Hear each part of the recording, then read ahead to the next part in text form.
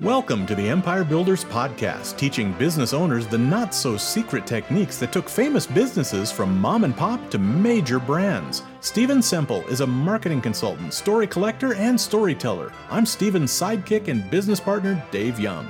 Before we get into today's episode, a word from our sponsor, which is, well, it's us. But we're highlighting ads we've written and produced for our clients. So here's one of those. Rick Showers at No Bull RV has a problem. He's got a ton of RVs in his lot. That's not a problem. People drop off their quality used RVs for Rick to sell every day. That's not a problem. But the busy season is coming soon, and Rick needs just one more experienced RV salesperson to complete the team. And if the right person doesn't come along soon, that could be a problem, because all those beautiful RVs need a good home, and a motivated sales staff is the key to a thriving business. Ain't that right, Rick? Simple as that, Bob. Maybe you know someone who would fit in here at No Bull. Someone who loves meeting new people, loves the RV business, enjoys celebrating the victories and learning from mistakes, but could use maybe a little less bull in their lives. Right, Rick? Scope's on her, Bob. Rick's got a problem. Maybe you're the solution. Come on by. We'd love to meet you. And that's No Bull. NoBullRV.ca. Welcome to the Empire Builders Podcast. Dave Young here alongside Stephen Semple. And Stephen told me we're not going to talk about any particular business today, but we're going to talk about some trends that pretty much affect all businesses. So this is sort of a break from the usual format, and I think it's an important one. We've had a couple of these along the way. What's on your mind today, Stephen? COVID and supply chains and all this other stuff. We've seen this dramatic shift. There's been some weird stuff going on, and some of this is forever change, some of this is temporary change, and some of it is masking what's really going on. And what I want to refer to on that is this whole mass resignation scenario and the shortage of workers that has been caused by COVID. And I want to explore this a little bit more deeply, because what I believe is there's a deeper, longer term trend. Businesses and employees, we all need to be aware of. Government policy, businesses, employees, this is going to affect all of us. And from a business perspective, the business that figures out how to work in this environment wins long term. That's why this is important. And I think it's being missed. And so I'm going to take you through a little bit of a history ride here to build this case. So bear with me for a moment. If we go back to the 1950s, population in the United States was basically 160 million people. And if we look at, and I'm just using 60 to 70 as a proxy for people leaving the workforce. And I'm using 20 to 30 as a proxy for people entering the workforce. You're talking about age. Age, correct. Okay. In terms of the age of the population. And I know that's not 100% accurate, but it's a pretty good proxy. Yeah. So in 1950, we had about 4% of the population leaving the workforce, and we had about almost 8% of the population entering the workforce. So demographics alone was growing our workforce. Plus, we know in the 1950s, substantial immigration.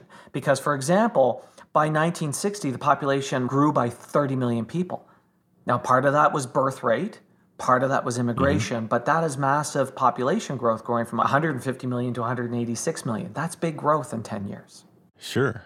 And again, at that point, if you looked at it, it was about 3.5% of the population leaving the workforce and over 6% of the population entering the workforce. So again, 1960s, workforce is expanding in size. Now along comes the 1970s, population has grown from 150 million to 205 million. So again, big growth due to immigration as well as birth rates.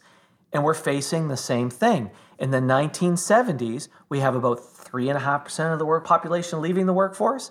And at this point, we have almost 8% of the population entering the workforce. The baby boomers are coming of age. Baby boomers are entering the workforce.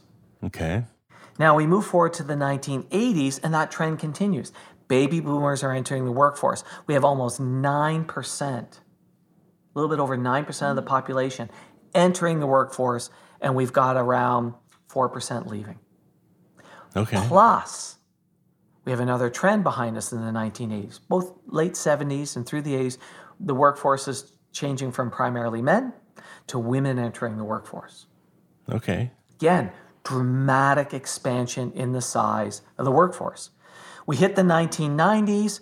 This trend starts to slow down a little bit. We have, again, about 4% leaving, and we've got about 8% entering. But what's starting to slow is immigration and the last of this real trend of women entering the workforce. But still, in the 1990s, the workforce grows. We hit 2000. So in 2000, again, we've got about 3.5% of the population leaving the workforce.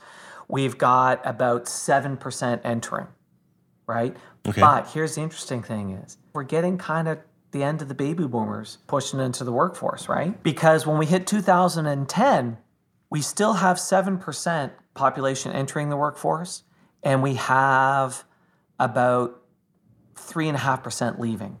Still, workforce is growing, 2010. But here's where things get really interesting. We hit 2020. For the first time in 70 years, the amount of people, due to demographics, leaving the workforce and entering the workforce is balanced. Oh, wow. Okay. We've reached a tipping point. For 70 years, combination of immigration, women entering the workforce, and demographics, our workforce grew every decade. We were adding more supply of people. Yeah. All of a sudden, 2020 hits, and the world freaks out because where have all the people gone? Well, where all the people have gone is we haven't grown the workforce. We have not grown the workforce. Where did all the people go? And what makes this particularly interesting, because demographics, we can look forward 10 years, 20 years, 30 years. Guess what happens? Our workforce starts to dramatically shrink. 10 years from now, what will happen is we are going to have about over 6% of the population leaving the workforce, and we're going to have less than 6% entering the workforce. It's a tiny shrinkage, but it's a shrinkage nevertheless. If we move forward another 10 years, it gets even more pronounced. Because the other part is birth rates are really low right now. Yeah, they are. My wife and I had 4 kids, and I don't think any of our 4 kids are going to have their own kids. Well, they say you need 2.1 children per household to maintain the population, and I think our birth rate is like 1.6 right now. Nobody's having these big families anymore. Correct, and we're seeing this trend in a lot of places. So the challenge is, as employers, what we've been used to being able to do is find people. It's always hard finding the right person, but the supply of people coming into the workforce was always greater than the people leaving, and that's done. And that's done for a long time. So this whole idea of this mass resignation and, when the COVID payments go away, the workforce is going to return. No, this is permanent. This challenge of finding people is absolutely permanent. And I think that that's going to create a couple of major trends. First one is we're going to see people put in automation, even if it's more expensive. Automation to date has been done to lower costs. Automation is going to be done to give capacity. We already see this in the construction business. There's these machines now that'll lay bricks automatically. And guess what? They're more expensive than hiring a bricklayer. But guess what? Companies are using them. Why? I don't have any bricklayers and I got to get this damn building finished or I don't get paid. And they don't think to just pay bricklayers more and train some more. It's let's find a machine. Well, the thing is, you can train some more, but that doesn't solve my problem today, and there just are none. So yes, what you're going to have to do is steal people away from your competition, which means pay them more, treat them better. One of the conversations I find hilarious today is people saying, I'm going to bring my employees back to the office, and yet the Gallup surveys show overwhelmingly the vast majority of people don't want to. And there's companies that are taking the tack today of saying, I'm going to force them back. Guess what? Employees today have options. Absolutely, they do. I was having this conversation with my accountant, and he was saying they're going to do that. And I said, be careful. There's a couple of people you're going to lose if you do that. And they backed off on it, right? Yeah. So automation is going to be put in for capability, not just price savings. Wages are absolutely going to go up. There's no way to avoid that because of supply and demand. And I actually think a significant amount of resources, time, and energy towards recruitment and retention is going to have to be done by companies. Like, to the degree where I can see a future where a significant amount of companies' advertising budgets will be shifted to recruitment and retention. And the one that I find is interesting is how many of them look at their Glassdoor reviews. And the Glassdoor reviews are from former employees. Yeah. And that is going to become as important as your Google reviews. Your social media is not going to be just there to help me attract customers. My social media is going to be there so that prospective employees, because always keep in mind, this is where people go to find things out. They're going to, well, what's this place really like to work at? The social media is going to serve a huge role in our recruitment. And we're going to have to think about recruitment and retention as important an activity as marketing.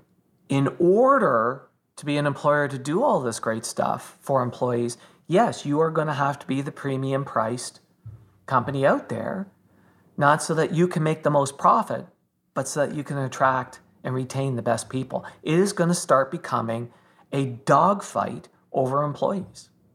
Yeah, and you're going to have to do it to survive. You're going to have to do it to survive. And if you want to grow, that is going to be one of your major limiters. Like today, when people put together a growth plan, it's all about marketing. It's not about how am I going to find those 7 new employees I need in order to service this. And that's going to become, in the not too distant future, I believe, as important a criteria as finding customers. Stay tuned. We're going to wrap up this story and tell you how to apply this lesson to your business right after this. How's business? Yeah, good. Why isn't it great? We were growing 20-30% every year for 5 years. Then we went flat in the last 3. Growth used to be easy. Now, nothing we do seems to have the same effect anymore. If you're not growing, you're dying, and I can't stand to think we've hit the top and are coming back down. So you build a hell of a castle and you're worried. Maybe it's time to build an empire. Huh? What you got here won't get you to where you want to go. You need a fresh perspective. There's these guys that are looking for business owners just like you. Smart, customer-focused, but with flat sales. What do they do? Build empires, but they don't work with just anyone. You have to be customer-focused. So what exactly do they do? Well, some say they're marketers, but I call them crusaders. Check out their website at empirebuilderprogram.com. Like what you see, set up a meeting. Crusaders, empires, castles. I think someone's been getting so old they're medieval. empirebuilderprogram.com. Check it out before you become a dinosaur. You mean dragon? No, I mean dinosaur. They were good too, for a while. Sure you want to be just good? empirebuilderprogram.com. Let's pick up our story where we left off, and trust me, you haven't missed a thing. Where should a business start? I think the low-hanging fruit to start with is actually looking at their social media. If you're a plumber, for example, it's really hard as a plumber or HVAC company or one of these businesses to do interesting social media that's going to attract customers. Right. It's hard. You can do it, and we've got some customers who've run some really cool, fun social media campaigns, but it's tough, right? Social media can absolutely help them show the environment of what it's like to work there, provided it is a good place to work there. The other thing is you got to start becoming honest. Have you actually created a good, supportive environment to work? And you can convey some of that in your social media. You can show the company party. You can have happy employees talking about the place and all of this other stuff. But I think social media can actually give somebody who's contemplating working for your company a bit of a glimpse inside of what it's like to work there. What social media can't do is, if you're running a lousy place to work, this social media strategy is not going to work for you because people will be honest in social media. People will say things that you'll say, well, that's not really fair. You're being mean to us. Like, well, dude, you're not a good employer. Right. It's a toxic work environment. Amplifying a toxic work environment with social media is like running good ads for a restaurant known for bad food, right? It'll speed up your demise. To me, step one is, man, get better at running a place that people love to work. You're absolutely right, David. And that's the reason why I love having these conversations with you. You know, I am making the bold assumption that you've got this great place to work. You've already got a great place to work, yeah. And that's the wrong assumption. And the other thing you have to stop doing as an owner, because I hear this all the time, because I have tons of conversations with people in business and owners in various industries. Stop bitching and moaning and whining and complaining that you can't find people. And stop blaming it on a pile of crap that's not true. This is the reality of the world we're in. This is the reality of the world we're going to be in the next 30 years. So as a business leader, this is your challenge to figure out, not bitch about, moan about, and look to somebody else to fix it. Because the businesses that solve this problem and become good places to work and good at recruiting and good at carrying that message out there, frankly, are the ones that are going to win. This is how you win. You win by solving this problem, not moaning about it. There's no sense bucking the trend, right? That's not happening. These are real numbers. This is going on. You've got to start to deal with it. Yeah, we can't all of a sudden create 30-year-olds. No, you also can't import them via immigration in the current political climate. And the other interesting point on that is, as we've seen the traditional areas that we've had immigration, as economic prosperity has come to those places, immigration levels have also tailed down. Look, we do not have the same number of people coming from Ireland as we used to. And my parents immigrated from Ireland. Why? Because Ireland's got economic prosperity.